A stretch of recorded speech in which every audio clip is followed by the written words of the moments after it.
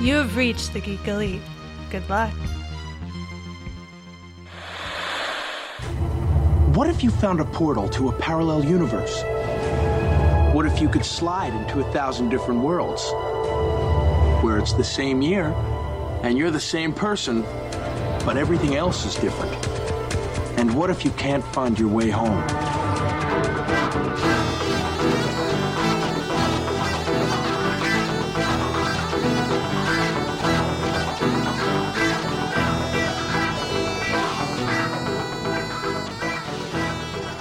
Welcome back for another issue of Imagine If. This week we are this week and the next 2 weeks after this, we're going to be going on a journey of cyberpunkness. So, it's your kids. We've got to go back to the future. All right, Chris Lloyd snuck into our studio again. It's tough. All these celebrities visit us, right? It's true. It gets difficult to put out a quality product for you every week when all these celebs just decide they want to pop in and say something. Luckily, it's just their catchphrases because, that's where the talent is. I mean, that is luck. I mean, I hope we don't have to pay like anybody for saying them or anything like that. But here we go. Cyberpunk. We're doing some cyberpunk stuff. You might know that there is a video game that's coming out that has to do all with cyberpunk. Well, we're going to talk about cyberpunk characters in the comic books. And this week, our character is very much a cyberpunk-esque character in the Marvel Universe. One Miguel O'Hara. If you aren't familiar with the character, you might have just seen him in the Spider-Man Into the Spider-Verse movie. Very end, if you stayed around for after the credits. Yep, that's right. We're going to be talking about... It's funny when you think about it. He was a character born back in 1992. He's still going to have his future right ahead of him in the year 2099. As you mentioned before, Secret Identity, Miguel O'Hara. So, we're going to talk about the classy Spider-Man 2099. All right. But before we get into our breakdown of Spider-Man 2099, let's get onto that spinner rack and see what is new on these new comic book days. All right, so we are post shopping and we're looking for more ways to spend our money. We'll definitely take some of that cash and go on over to your local comic shop. So on December 1st, Tuesday, DC Comics will be throwing some books at you. They will have Batman issue 104, which will continue on with James Tynion IV. This next one is the big one that a lot of people have been waiting on. So we are talking Batman Catwoman #1. That's right. Tom King is back in the cowl again, and we're going to see what he is going to say about Bruce and Selina's relationship in a who knows what counts DC universe. I know you read some of Tom King's Batman Reborn run, correct? So is this definitely something that you're excited and hyped about? Yeah. I think it's going to be interesting because he gets to go further with those characters after he did so much with them leading up to the Bat-Cat wedding, and we saw how that ended up. So why not see more about what he has to do with them? Yeah, no, I'm definitely very intrigued to see how he'll end his Batman run, essentially. So I know it kind of got cut short there with scheduling and things like that, but I am very excited to see what he's going to say, what his last thoughts are on that relationship. Let's see. We also have, continuing on the Batman side of things, we have Batman: The Adventures Continue, issue 7 of 8. So in this continuation of Batman the Animated Series, we get to see Slade Wilson, Jason Todd, and some other new characters make their appearances in that animated style that we've grown to love. Batman in the animated style. Slade Wilson in the animated style. That's interesting.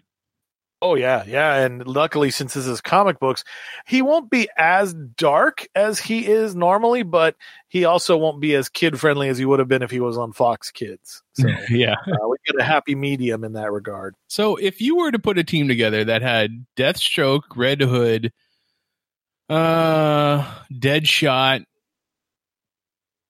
Sportsmaster, I don't know. Would you throw Sportsmaster in there? Like, what would, Oh, he's a good marksman. So yeah, he could sit up there. okay. What would you call this team? And who else would you throw on there? Oh gosh. Okay, so what? You've got 4 members, right? So far. So I always like 7. I always feels a great number. So let's see. However, you could call the 4 of them right there just the 4 horsemen. Ooh, there you go. Do you already 4 have horsemen. 4 horsemen in the DC universe? I'm sure somebody's played with it. Yeah. I don't think it's ever been worth remembering, though. Or anything racial? Yeah. I'm sure there was a cover. You know how the cover of the book always has like something that looks like a title, but it's not what the actual title of the story is? Oh yeah. No, they definitely, yeah. Books love to do that, where it's like let's bait you, and then you open it up, and you're like, what the heck is this?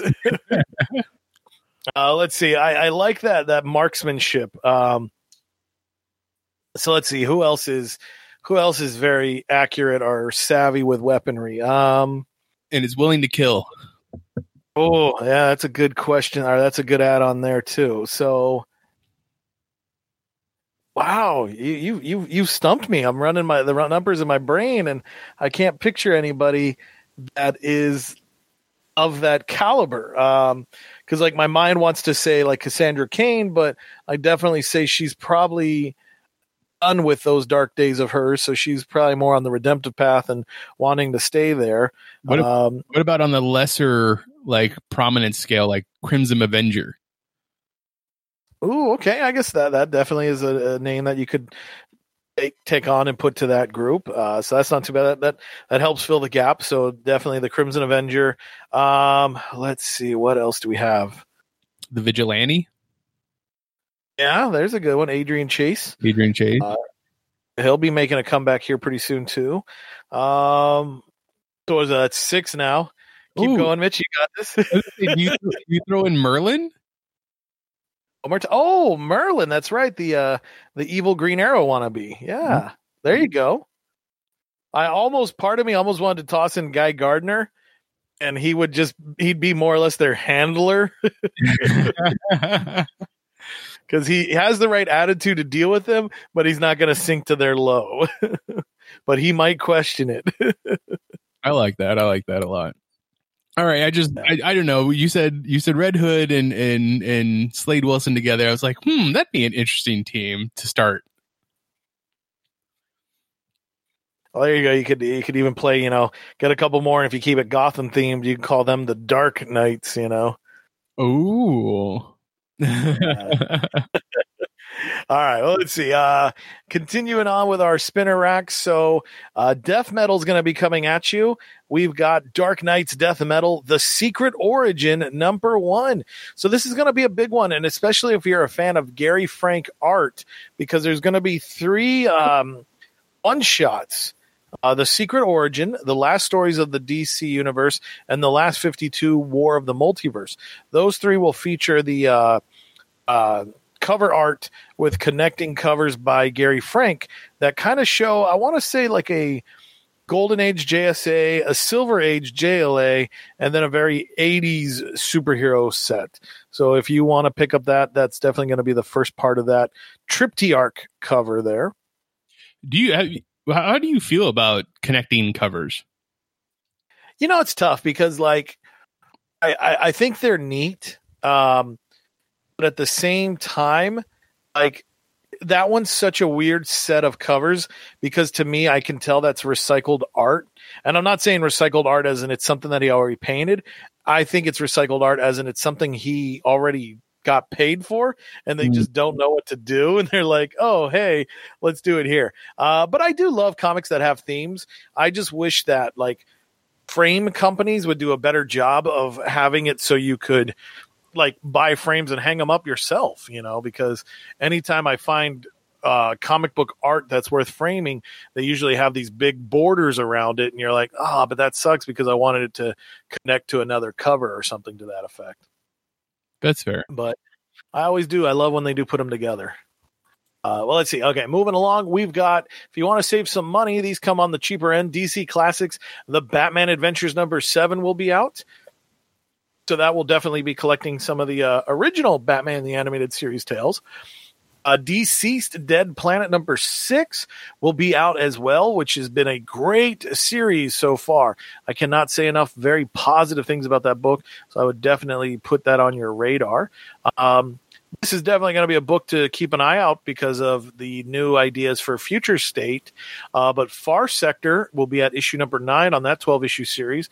And as we know, Green Lantern Joe, I can't think of her last name, but she will definitely be featured in this futuristic DC universe. Justice League Endless Winter number 1 will be out, and that will be the beginning of a sort of 5th week event that Really? DC Comics will be practicing. Yeah, I'm excited that they're doing this. It's definitely filler just because the DC universe doesn't know where it stands right now. But yeah, we're going to be treated to this story arc, Endless Winter, and it's going to, like, Black Adam's going to be a big part of it. The Justice League, Wonder Woman, all kinds of exciting stuff that's going to be in there. So if I remember correctly, they should be having a issue a week. So if you want to get to see the Justice League in a cold Viking scenario, I would definitely say pick this up. So yeah, it's the premise is 1,000 years ago, a desperate group of heroes, Hippolyta, Black Adam, Swamp Thing, and the Viking Prince, banded together to prevent the world from freezing at the hands of the Frost King, an exiled Norse god.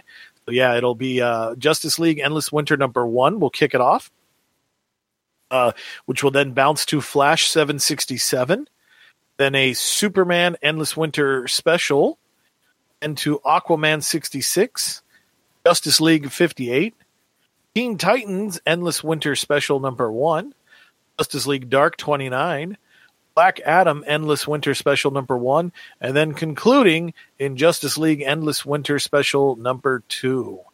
If I remember correctly, I think Ron Mars and Andy Lanning will actually be the writers of these 9 issues that come together to collect the series in itself.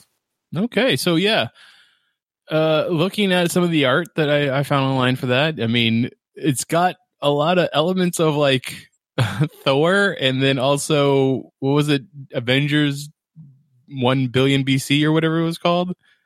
Oh yeah, definitely. It looks like it's gonna scream a little bit of some of those ideas. Yeah, I mean, I love that Michael Jalen art. Don't get me wrong; those covers are beautiful. But yeah, this definitely feels like it's like, well, yeah, we could have our own prehistoric JLA if we wanted to, and yeah, I mean, 1,000 years.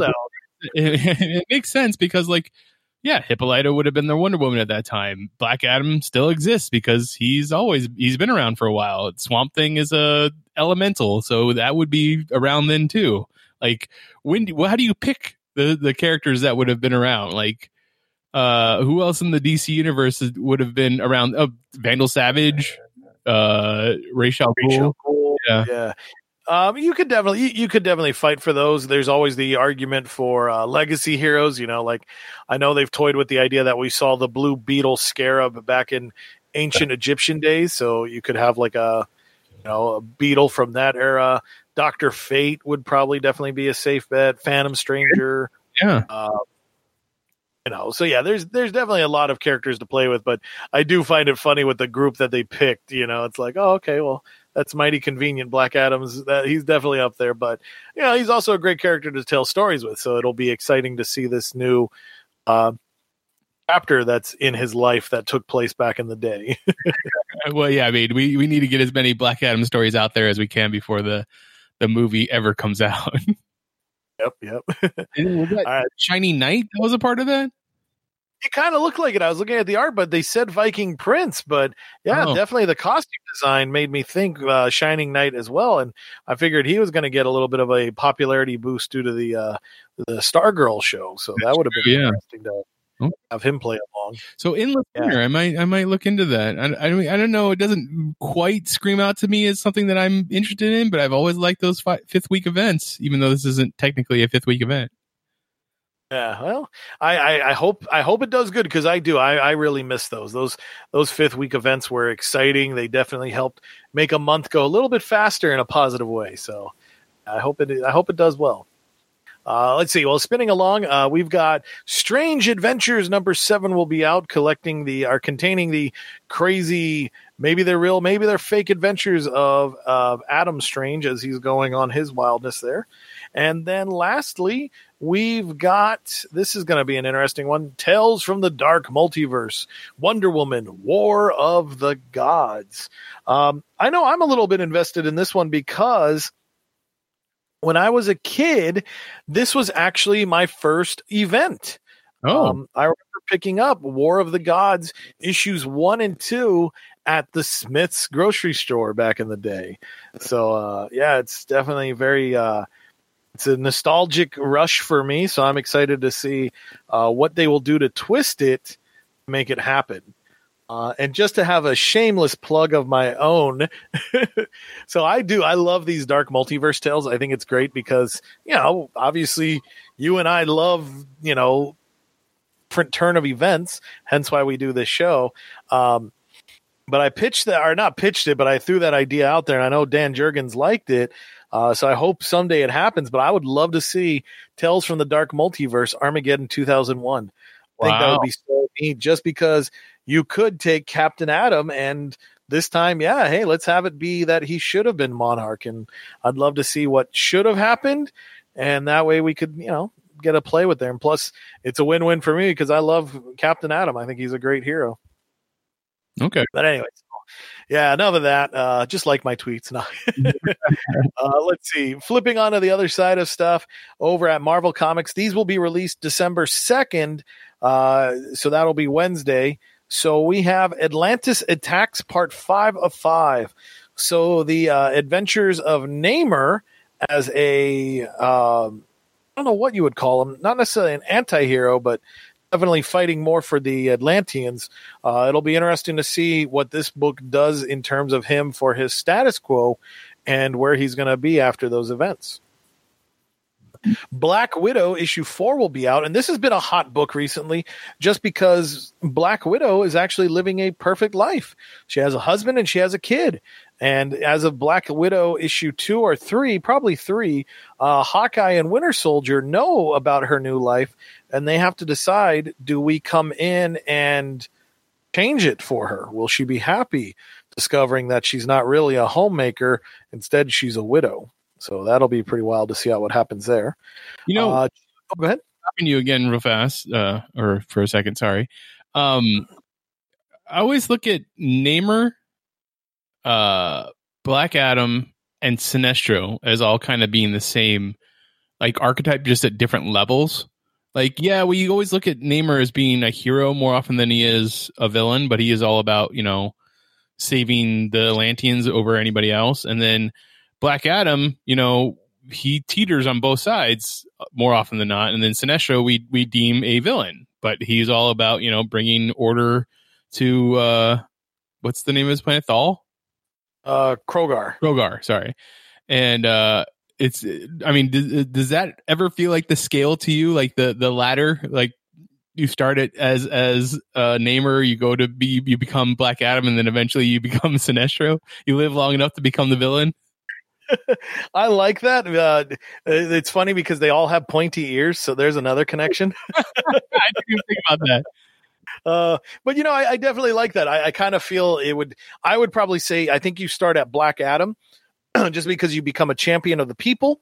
But then you move on to Namor, where you're a king of the people, but also not only just people, but a race. And I know that's kind of a tough one just because even with Kandak, the Kandakians, but they're definitely their own people. But I would say Atlanteans, you're not just like, because I'm sure they have their own state and continents or however they divvy up their land. But overall, you're talking about a whole race.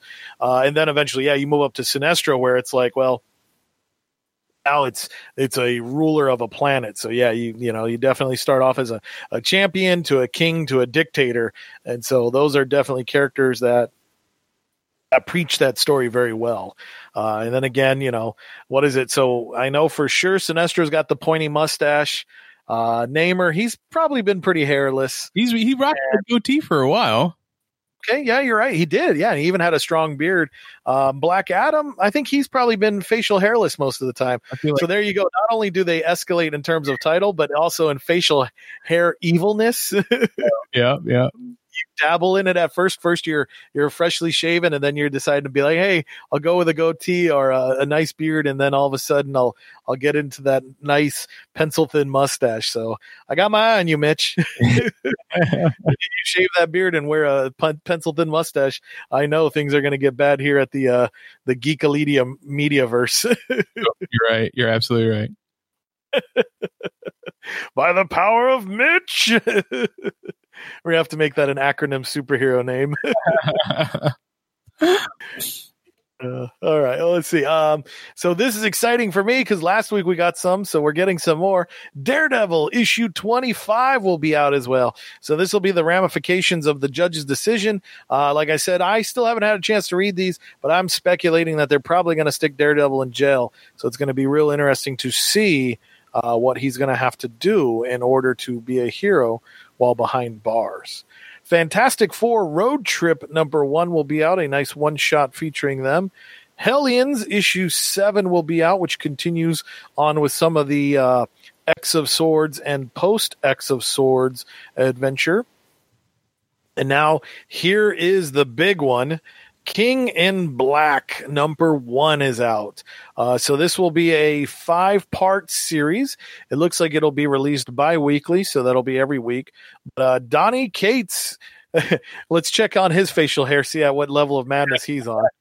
But this is it. This is the big hope that he's been building to. So the solicit reads, after a campaign across the galaxy, Knowles' death march across to Earth.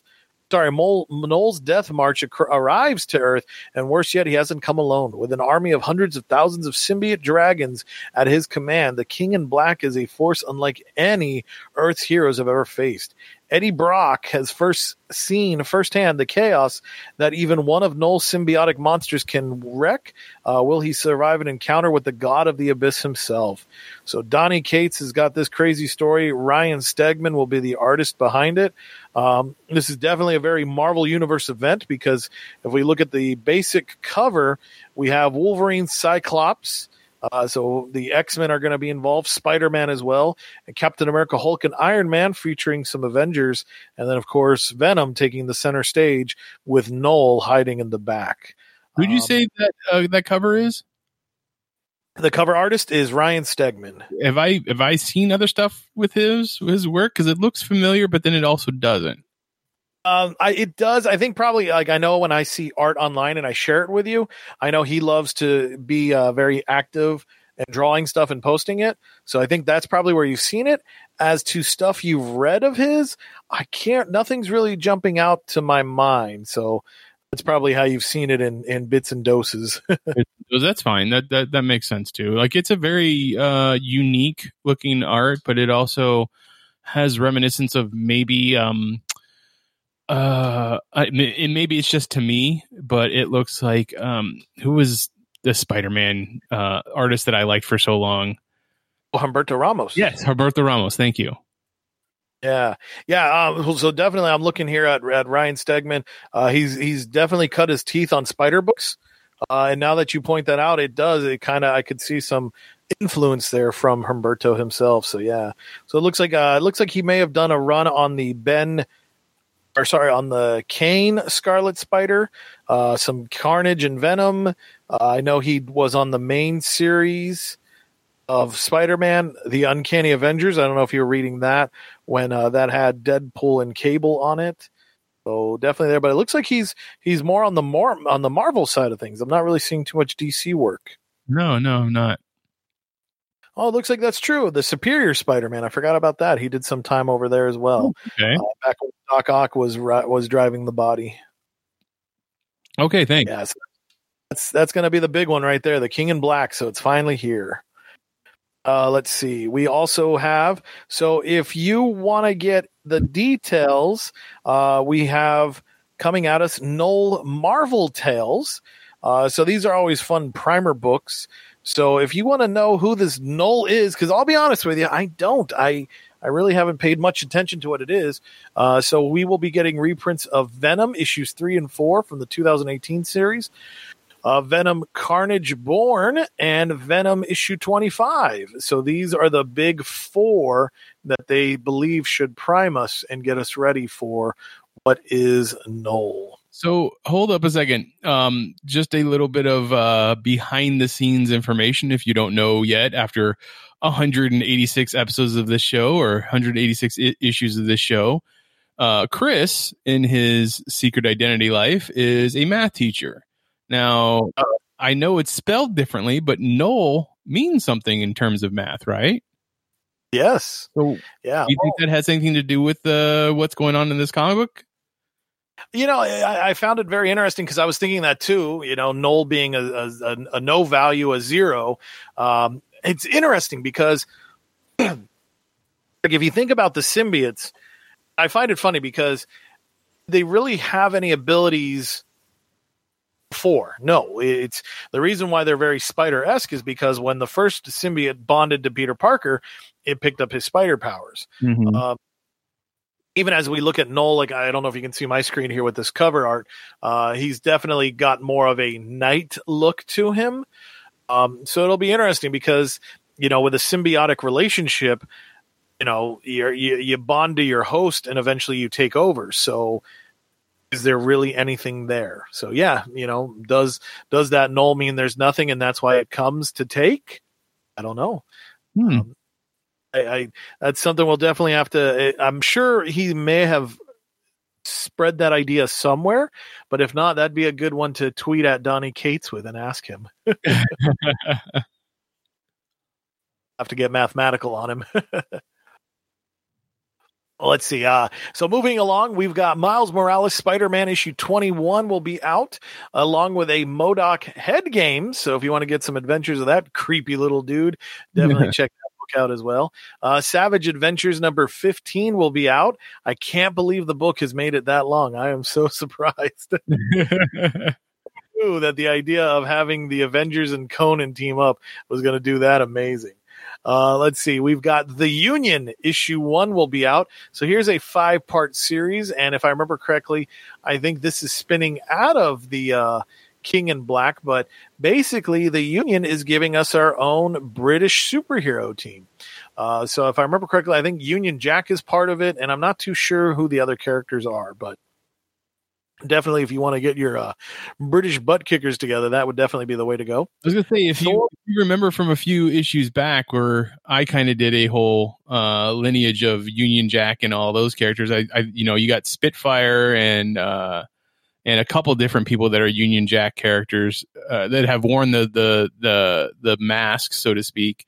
So I'm sure there's lots of legacy to that and lots of people that you could probably throw into that book. Yeah, so actually, here we go. We've got a team of superheroes from all over the UK. So you've got the Union Jack, whoever he currently is. You've got Snakes, LP, Choir, and their fearless leader, Britannia. I'm surprised. I figured we would have gotten the King Britain himself, or oh my God, why can I not think of his name? Brother. Yeah. What's her name? I know, right? Captain Britain. There we go. Brian Braddock. Oh, Brian Braddock. Yeah. So I'm surprised we didn't see him in some kind of new superhero guys there. I don't know. That is interesting. And Britannia, I'm assuming, is the character right there in the front of the cover. I'm surprised that's not the other Captain Britain, the one that took the sword instead of taking the shield. What did you calling her? Oh my gosh, I think I just had it on the Lionheart. Lionheart, yeah. So she would have been a good addition. So maybe I'm completely wrong. They didn't use any of the people that I was talking about earlier, but they created new characters to be a part of this book, which, okay, sure. We're always clamoring for new characters, and if you can write them well, then I'm all for it. You know, so this is where I'm gonna go on my little soapbox here. I always find this tough because I love new characters. Don't get me wrong. You know, if we didn't have new characters, you wouldn't have Batman. But it's tough because it's like there's a whole treasure trove, just like you said, of characters that didn't get featured. Like what happened to Lionheart? Like, I don't even think they gave her a proper epilogue. Like, at least if they did an epilogue where they're like, look, I have a kid, I'm a mom, not a superhero. Like, this is where my duty is being the superhero for my child. That would totally have been great, just because somewhere out there, those are people's favorite characters. So I wish sometimes, like, even though I do like new characters, but I really wish they would also remember who else is in the toy chest as well. So that way they could, give us a little bit more bang for the buck. Because, if this is the group that's going to protect the UK, you've only got 5 people. Let's beef it up. Come on, get us a couple more mates on that team, right? But anyway, so that's definitely going to be something there. Thor issue 10 will be out. Whether or not it's related to King in Black, I don't know, but I do know it's related to Donny Cates. And X Factor number 5 will be out as well. So that is what's on your spinner rack for this December first week. That's going to hit pretty hard, actually. I mean, that's laying the groundwork for what? King in Black and Endless Winter. Man, it's going to be a lot of stories there, story arcs. Okay, so let's get into talking about Miguel O'Hara, Spider-Man of 2099. When was the character created, Chris? All right, so this definitely hits me in a soft spot. So his first appearance, and this is always tough because they do have those ashcan editions or sneak previews, but his first appearance was Spider-Man 2099 number 1, which was released back in March of 1992. Somewhere out there in the past, a young Chris managed to get this red foiled cover, and he had it with him. I always was so sad because I remember there was a day I had 3 comic books with me: Spider-Man 2099 number 1, Punisher 2099 number 1, and I forget what the third one was. And I had them in my backpack, and I guess I did one of those stupid kid things where you accidentally leave your backpack open. Uh-huh. And so I went to go play recess because this was elementary school days for me. When I came back, I saw my backpack was open, and sure enough, all the comics except for Punisher 2099 were stolen from me. Aww. This person had good taste, and they knew not to take Punisher 2099. But man, what's that? Was it Doom 2099? Maybe it was Doom 2099, but I'm not too sure. But I do know I was so heartbroken because I had a Spider-Man number 1. I had a first appearance, and the comic was very over my head as a kid, I can admit. But I just loved it. I thought it was such a great design, that red and blue, the webbed cape, the claws, all of it was just fantastic. So, but yeah, that was the, back in March of 92, Spider-Man 2099 number 1, the first appearance of Miguel O'Hara, the future Spider-Man. So we had a resurgence. I mean, obviously they brought the character around often throughout since it's his inception, but didn't we have a resurgence of the 2099 characters last year in 2019? Yeah, definitely. I know Marvel did play it up because 2099, if you do your history, so I guess now I'm going to expose myself even more as a math guy, but 2019 to 2099, that's an 80-year stretch. And 2019 happened to also be the 80th anniversary of Marvel Comics. So it was the perfect split point between Marvel Comics creation and this supposed future. So they definitely did play with the idea of having the two ideas clash off with what could be a potential future. I forget what the story arc was called, but I do remember that, yeah, they did play with that idea. Was it something future or something? Maybe like Future Shock. I'm not too sure. Okay. Yeah, no, but they definitely did play with him having that idea. I thought it was kind of because it's always interesting when you create future stories like DC's easy. Oh, there we go. Time Storm was when they played with that idea back in 2009. Yeah. Cycled it 10 years later and threw it at us again. So get ready for when 2029 comes around. Now, do you remember why it was that they created the 2099 universe in 1992? Well, I don't know their exact reasoning behind it. I just know it was kind of an idea to get new heroes. Definitely play with the idea of making new heroes and also expanding.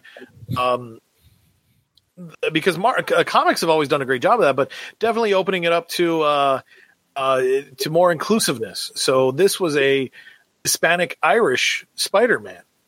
And so at the time, you didn't really have too many Hispanic superheroes. So that's what made him stick out a little bit even more and definitely kind of gravitates towards, more fans of the book. Okay, just on a little tangent right now. And I know that he's my favorite character, but you would know better. When was Kyle Rayner created?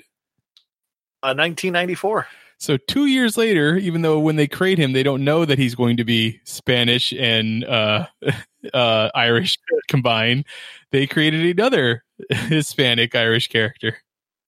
Yeah, I did find that funny. I was thinking about that last night because I finally did something that I hadn't done. I finished reading Spider-Man 2099. I had just been so soured on the fact that my issue number 1 got stolen. I never bothered to read them. Like, the trades were out there. I probably could have went and bought it at, some comic shop. Now I wouldn't because he's going to be famous. So those prices have gone up. Right. But I finally read the origin and I was like, oh, this is cool. But yeah, I found it funny. They're like, because at one point they purposely say it. It's like, oh, that's why you're so temperamental, Miguel, because you're half Irish and you're half Hispanic. And I was laughing at that. And then it made me think of Kyle Rayner. So there we go. Somewhere in the multiverse, when Kyle Rayner got the power of Ion, he left the DC universe, and his lineage will eventually become a Spider-Man of the future.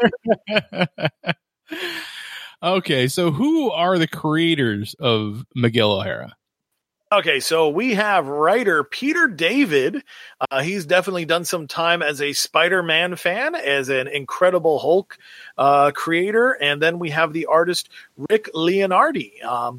Rick, I know his name, but I can't say that I am very familiar. So I guess he's done some time with Cloak and Dagger, the Uncanny X-Men, New Mutants. He even jumped ship and was working on Nightwing, Batgirl, Green Lantern versus Aliens, and Superman as well. So now that I'm hearing those titles, I'm kind of seeing it there. But yeah, those are the two gentlemen who brainstormed and gave us the future Spider-Man. Okay, so we talked about Peter David earlier, and it seems to come around a lot in the stuff that we talk about. What was the biggest difference between this Spider-Man and our canonical 616 Spider-Man? And that's another thing to bring up, is that Marvel tends to do a lot of stories that are considered the future of the Marvel universe. I mean, look at Old Man Logan. Eventually, even though those are set in the future, we're told that they're actually set on a different Earth. So as the Earth that we read most of the time is Earth 616, I think wasn't Ultimate Spider-Man or the Ultimate Marvel Universe Earth's 1616 or something like that? Or yeah, I think it was something like they're definitely a 4-digit number. I don't remember what their pattern was. Yeah. Yeah, no, they do. They wind up playing with it. And it's funny because, speaking of Peter David, so he gives us Maestro, which is an evil future Hulk. Mm-hmm.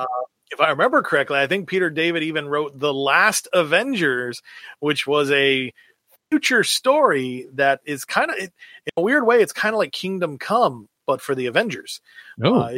It's pretty twisted. Yeah. And like, if you're a fan of Wiccan and Speed, I would definitely say read that story, because they technically weren't characters yet, but for sure there's some sampling of what they were going to become based off of that book. So I found that interesting.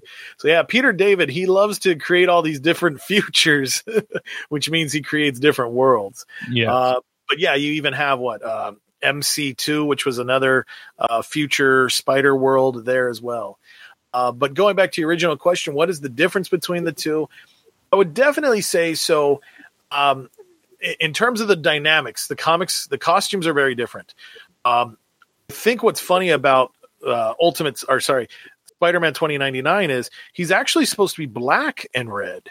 It's one of those famous, because of, like, if you draw a character in all black, going to get lost in the art because comics get inked in black. So they put those blue highlights. So it's kind of like when new fans are like, why does Superman have blue hair? No, it's to kind of give it shape and definition. So he was supposed to be in a black costume, but it's just, I think it's probably the fault of Toy Biz when they were making the toys. They decided like, oh, hey, he's in a blue costume. So now it went from black to blue. But the costume scheme is very different. It's all one solid color except for the symbol in the eyes. Our future Spider-Man has talons on his hands and his feet, so that's why he is able to climb walls, because he actually does leave behind punctures. He has fangs as well. His webbing comes from his own body, so he actually is able to exile his webbing through his forearms. And he can glide a little bit due to his cape, which is that it looks like webbing, but it's actually a gift from one of the Thor fanatics. So in the future, they also have protesting as well. And one guy is out there flying around on his glider screaming, "Thor will return." Miguel accidentally crashes into him and winds up getting stuck to some of the hang glider material, which he later keeps for his costume because he's like, oh, this can actually help me glide, because at the moment he didn't know he could shoot webs. And if I remember correctly, the symbol on Miguel's suit, it comes from a Dias dos Muertos like costume that he remembers from his childhood or heritage or whatever you want to call it. Sure enough, it was because that's the only thing he had. That, what is it they called it? Unstable molecule fabric. Mm-hmm. So definitely a shout out to Mr. Fantastic and his clothing line.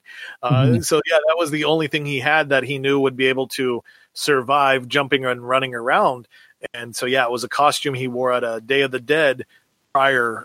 And so that's why he has that very skull-looking spider crest to him. So I could just imagine in this future that some fabric designer would be like, what the hell? You stole my costume. So we know that Peter Parker gets bit by a radiated spider, whether it's at Oscorp now or if it was at Columbia University or wherever it is that current continuity says it happened at, but he got bit by a spider, gains the powers proportionate to that of a spider. How does Miguel have his powers? So Miguel, he's a geneticist working at a company called Alchemex. And in Alchemex, they are trying to, I forget what they called it, but basically they're trying to make their own espionage, corporate espionage character. So somebody that can, sneak into the competition and steal and whatever they need them to do. And they want to genetically imprint this person with, superhuman strength and all these other abilities. So Miguel O'Hara actually recalls Spider-Man, and he's like, well, maybe we could, genetically imprint those abilities on this guy. And so he's real hesitant because he obviously doesn't want to test on people because they might die. Sure enough, in the opening issue, they do test on a convict, and he winds up becoming a pile of genetic goo. It's very gross to read. So anyways, after that, Miguel is like, I can't do this anymore. I don't want to work for this company. This is gross. It's horrible. So he winds up meeting with the boss of Alchemex. Let me see if I can glean his name real quick. It's not the Kingpin like in the Into the Spider-Verse? Oh, no, it's not the Kingpin. Gosh, nuggets. Tyler Stone. There we go. And I find it funny, and I don't want to spoil it, but you did mention we were going to talk a lot of futuristic stuff. So I do find it funny that I guess I could lay an Easter egg that won't be a spoiler, but our other future character we're going to talk about, their bad guy is also a corporation. So I do find it funny that both these guys wind up fighting corporations in the future. So that really tells us where the 90s was thinking, and sadly on the nose they are with modern day. Tyler Stone, he doesn't want Miguel to leave, so he's like, hey, come up to my office and let's talk. Miguel does. Tyler offers him a glass of wine, and when he drinks it, discovers that he's been poisoned, or not poisoned, but actually drugged by this drug called Rapture. So it's so powerful that it actually bonds to you genetically. So now at this point, Miguel is a drug addict who needs to work at Alchemex in order to get the drugs. So Miguel escapes. He manages to go through his first bender and survive it. He comes back with a relatively clear head and decides to say, well, if I use that genetic machine, I could imprint my own genetic code onto myself prior to the drugs, so that way I won't be addicted. And so when he does that, a jealous coworker by the name of Aaron Delgado sabotages the machine and winds up saying, oh, heck with it. Since you like Spider-Man so much, puts it to 50% spider DNA. And so that's how Miguel winds up getting Spider-Man-esque powers, because now he is half man, half spider in his DNA code.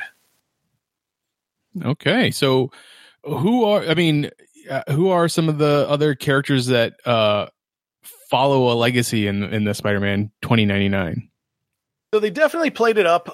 They did a lot with modern characters. Like I think the first one he winds up meeting was the Vulture. So we meet Vulture 2099. But that one was a hell of a twist. He actually is a vulture. He winds up eating people. He's a cannibal. So he was a twisted dude. He actually does offer Spider-Man a chance to join him. He's like, hey, why don't you be part of my gang? And Miguel is just like, no, dude, I don't want to eat people. Yeah, this sounds gross. And he just gets the heck away from it. I do remember Venom 2099 being a big part of the story as well, just because that was, Venom was very popular in the 90s. So if Spider-Man can make it to the future, so should Venom. They definitely toyed with a Sinister Six 2099. So they had their own Venom, a 2099 Doc Ock, Vulture, as I mentioned earlier, Electro, Sandwoman, and Goblin. And this Goblin, she actually turns out to be helping Spider-Man 2099. I forget, though. Okay, so her secret identity is Jennifer D'Angelo. There was something about her. I just can't remember now, but I think she turned out to be related to somebody. But yeah, not ringing a bell in my head. But yeah, so in that case, one of the future Green Goblin actually turns out to be very helpful. Obviously, the corporation Alchemex turned out to be very evil. Even when they played with the idea of bringing Spider-Man 2099 to the future, or not to the future, to our current day, which was right around the time of the Superior Spider-Man when Doc Ock was riding in the body. So this was around 2014, 2015. The future Spider-Man wound up coming to our time and basically had to prevent Alchemex from doing some crazy stuff in modern times. So they have definitely been a villainous company all the way from now till the future. Oh, okay. Tech-wise, so what is it? What kind of tech do we see in this far future Marvel universe? I know we already spoke about the unstable molecule fabric, the hydrofoil or airfoil that he uses to fly. It looks like in the second volume of Spider-Man 2099, they added anti-gravity material onto his back so that he could also fly that way. Yeah. So they definitely toyed with the idea. So as you mentioned, the unstable molecules, that way your costume never rips and it can do all those wild things. The cape was that airfoil that helped.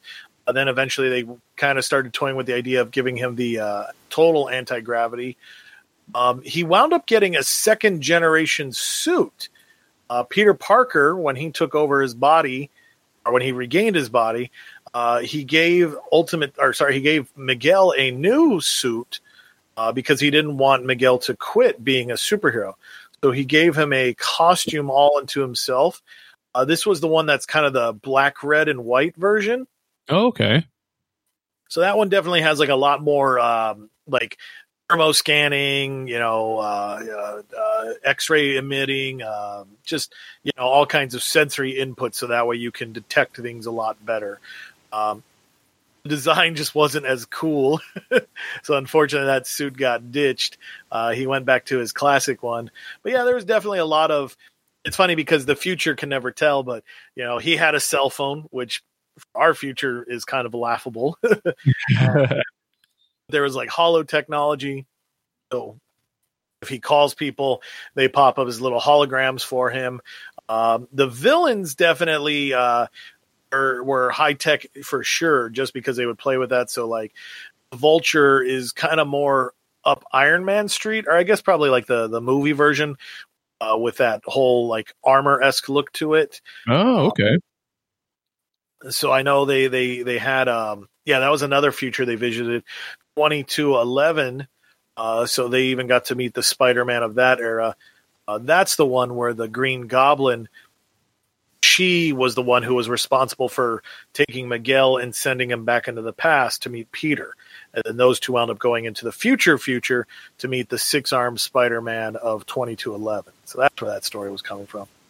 But he's definitely, he's very, very smart. Peter struggled to get through college. Miguel luckily was kind of adopted by Alchemax, so they raised him and they made sure he had one of the best educations out there.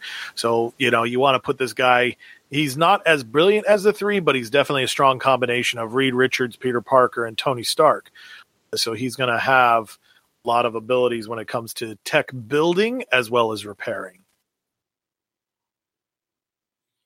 So the idea, being that in the far future you have all these characters that seem familiar, but did we get new characters that were just new villains that were just Miguel O'Hara villains?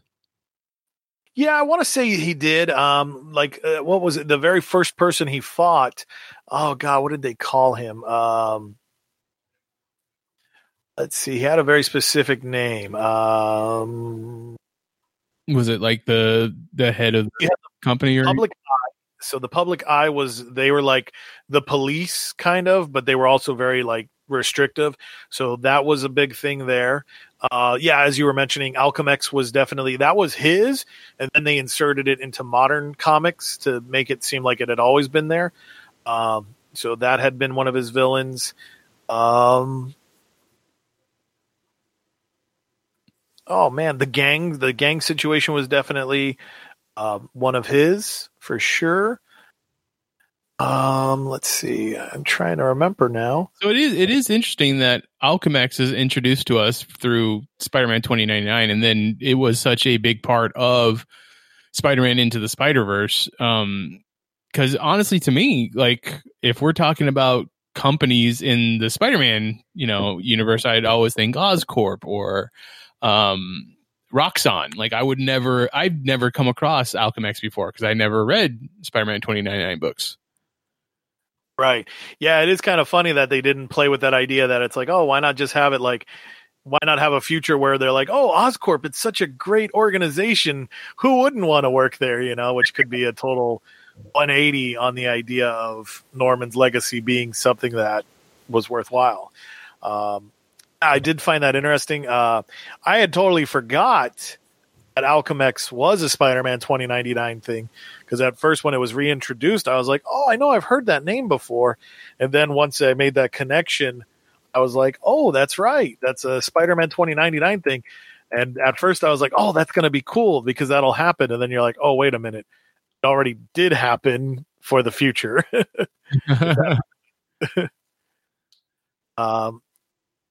Yeah, no, he's definitely a very cool character. I loved the design of him. I like the idea that like Spider-Man is definitely famous for web slinging. I would say Spider-Man 2099 Miguel is famous for gliding. Like he just is definitely he was a glider. He kind of had that flight ability, and especially once they finally did just say, "Oh, here, let's give him the anti-grav stuff." I thought that was really good. Which I thought is pretty interesting because it brings me to a piece of trivia that you can find here on the Wikipedia page. Is that what was it in 90? Where is it? Anyways, in the late 90s. Yeah, 1999, when they were going to make a Spider-Man 2099 animated series, they decided to go with the Spider-Man Unlimited cartoon, which I remember watching because we just come off of the famous Spider-Man animated series in the 90s. And, it was something you felt like maybe they were going to continue the story, but then he goes into a alternate reality, not alternate, but like a alternate Earth. And he's got the nanobot suit from Reed Richards, and it has gliding ability as opposed to just web slinging. Yeah, well, then that was kind of a bummer because, I mean, while Spider-Man Unlimited wasn't a bad cartoon show, like it definitely it went on to be the opposite of Batman Beyond. Where it's like, okay, well, if you're going to do that, we'll do this. It was a neat design, but yeah, I think they kind of robbed themselves by taking that idea and watering it down and trying to make something else. Like, God, could you imagine if they had done Spider-Man 2099 series back then? Oh, that would have been perfect. We would have had competing shows of the future of those characters, which would have been pretty cool. Yeah. Okay, so you were asking about that, so I finally found some stuff. So Blitzgeist is a Spider-Man 2099 villain, so that's not a legacy. So he's a cybernetic serial killer. See, cybernetic. Getting into that cyberpunk. Yeah. Chernobog, if I'm saying that right. So that's the Slavic god of misfortune and chaos. Damios. But that also, I guess, kind of ties into the Inheritors, so that's tough because does it count or not for being a Spider-Man villain or a Parker villain or not? You've got the Data Pirate, and again, that tech base. Dr. Kronos, the robotics expert who helps him travel back and forth through time. Let's see. They mentioned Fearmaster. But he was also a Punisher 2099 villain, but he'd flipped through there. They created Flipside. So this is a robot from the future. He was created by a villain called Packrat, and he wound up taking on the identity of Spider-Man 2099. So this is kind of that bizarro look where in blue instead of red, black instead of white, and all those types of things. So they played with that idea. You had Giganto. But he actually turns out to be the big villain that was on the cover of Fantastic Four #1. Oh. Halloween Jack. Jennifer Delangelo. And if I remember, I think she should be related to the henchman who actually caused the change that created Spider-Man 2099 as well. And I think that's about it. The rest all kind of... They're not worth mentioning, or they're just derivatives of other things there.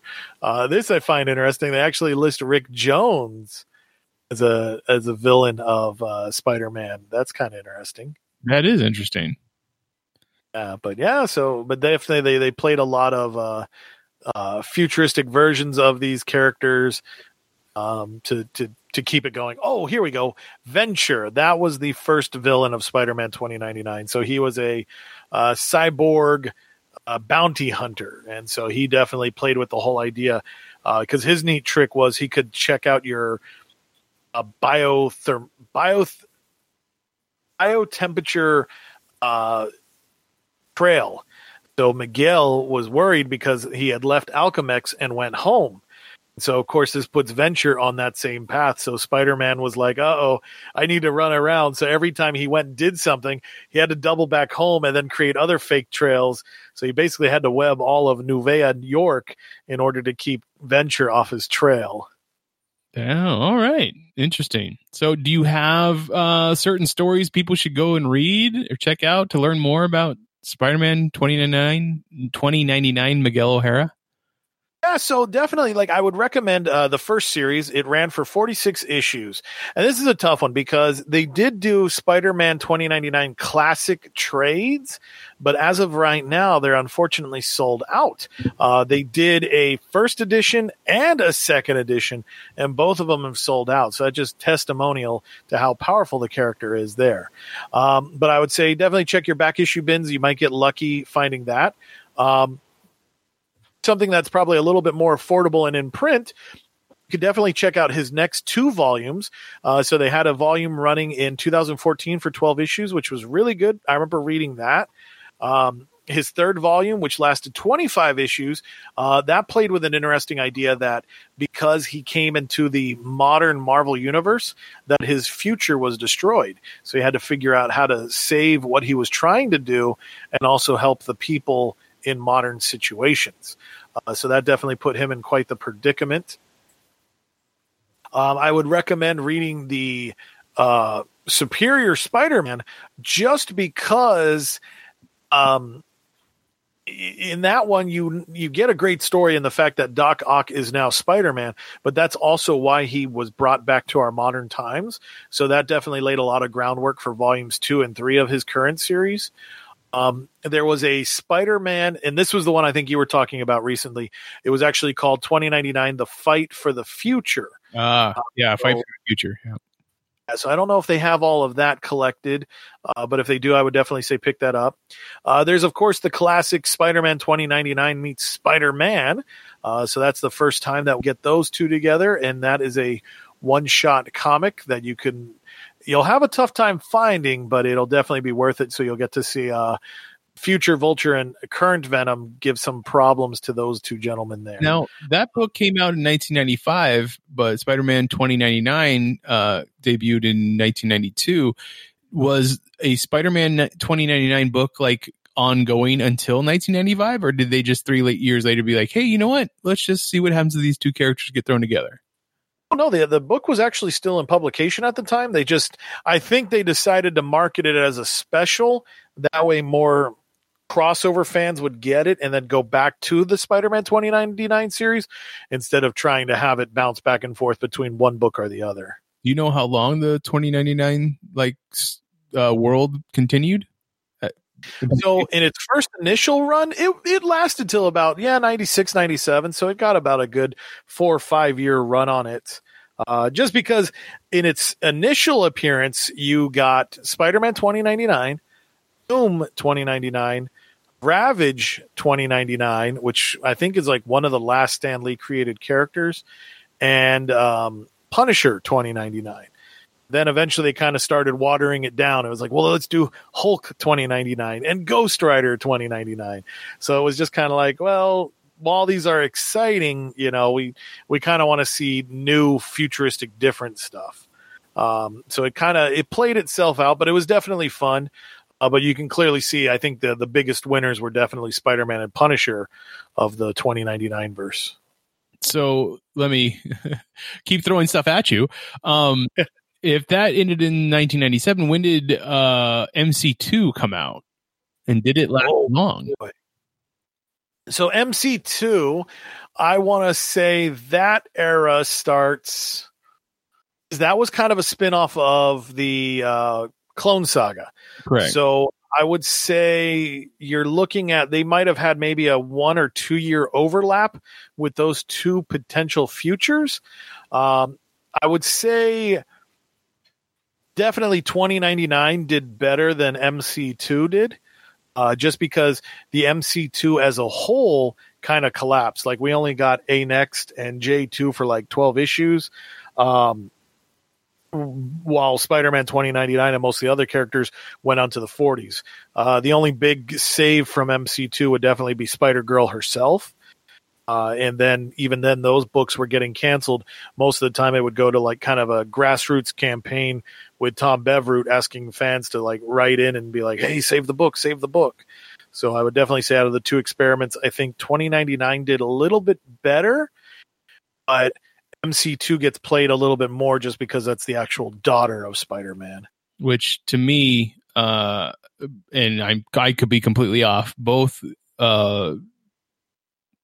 imprints, I guess, if that's what you want to call them, lead you to Ultimate Marvel. So, which we know lasted for quite a while. I think Ultimate Marvel almost got at least a solid decade. Oh, I figure, it'd have to be at least a decade, if not more. Yeah. But I do find it funny. It is kind of funny that these, it only seems to be the spider people that survive. Because if you think about it, MC2 gives us Mayday, 2099 gives us Miguel, and then Ultimate gives us Miles. They're all M people. Uh-oh. Look at that. as you said earlier, I don't know if we said it on the recording or not, but Marvel 2099 is Earth 298 or 928, whereas MC2 is Earth 982, which obviously that makes sense with the 928 for 2099 because it's came out in 1992 and MC2 came out in 1998, so that was 982. Nice. That's a neat little. I didn't catch that. I like that. I don't know what the 8 stood for in 2099 though. Probably was like August, maybe. I don't know if that correlates. That's a possibility. But even then, who knows what these, like when they create these ideas, like did they actually, were they that intricate when they planned it, or was it just like somebody now is just like, oh God, I need numbers. I got to do the official Marvel handbook. I'm sure that's exactly how that went. All right, Chris, I don't have any specific stories that I really enjoy about Miguel O'Hara, but do you have one? So I guess for me, the biggest thing, and again, it was cheesy at the time, but it was perfect because I was right at that age and it was so exciting. I remember the in-house ads, but I loved Spider-Man 2099 meets Spider-Man. I just thought it was great. It had that right vibe to it, that right feeling. You had Peter David, who's done such great works with both Spiders. Rick Leonardi stayed on for the art chores, so it stayed consistent with the book. And it was just a fun pick it up and read it adventure. I thought it was great, like to share the excitement. I know you kind of were into that one, like when Spider-Man happened, when Peter and Morales met. It's just that big moment where you're like, this is so cool. So that is definitely, I'd have to say that's probably like my favorite Spider 2099 story. Cool.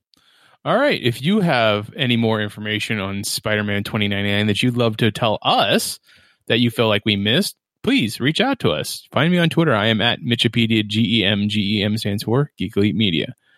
Chris, where can people find you online? You can definitely find me on Twitter as well. My handle is Stuff I Should Say, should being spelled SHUD. And then, of course, check out geekelitemedia.com and AIPTcomics.com for all my comic book writings. If you'd like to speak to anybody else at Geek Elite Media, it's at Geek Elite Media on Twitter, at Geek Elite Media on Instagram, and Facebook.com/Geek Elite Media is our Facebook page. Check out archived episodes of this podcast and other podcasts on our website, geekelitemedia.com. Please check out our Patreon, where you can get all kinds of bonus material that you can't get unless you're a patron, including Reimagine If, which is the continuation conversation of this show. It's great time, and all it's there for all to enjoy. If you pay.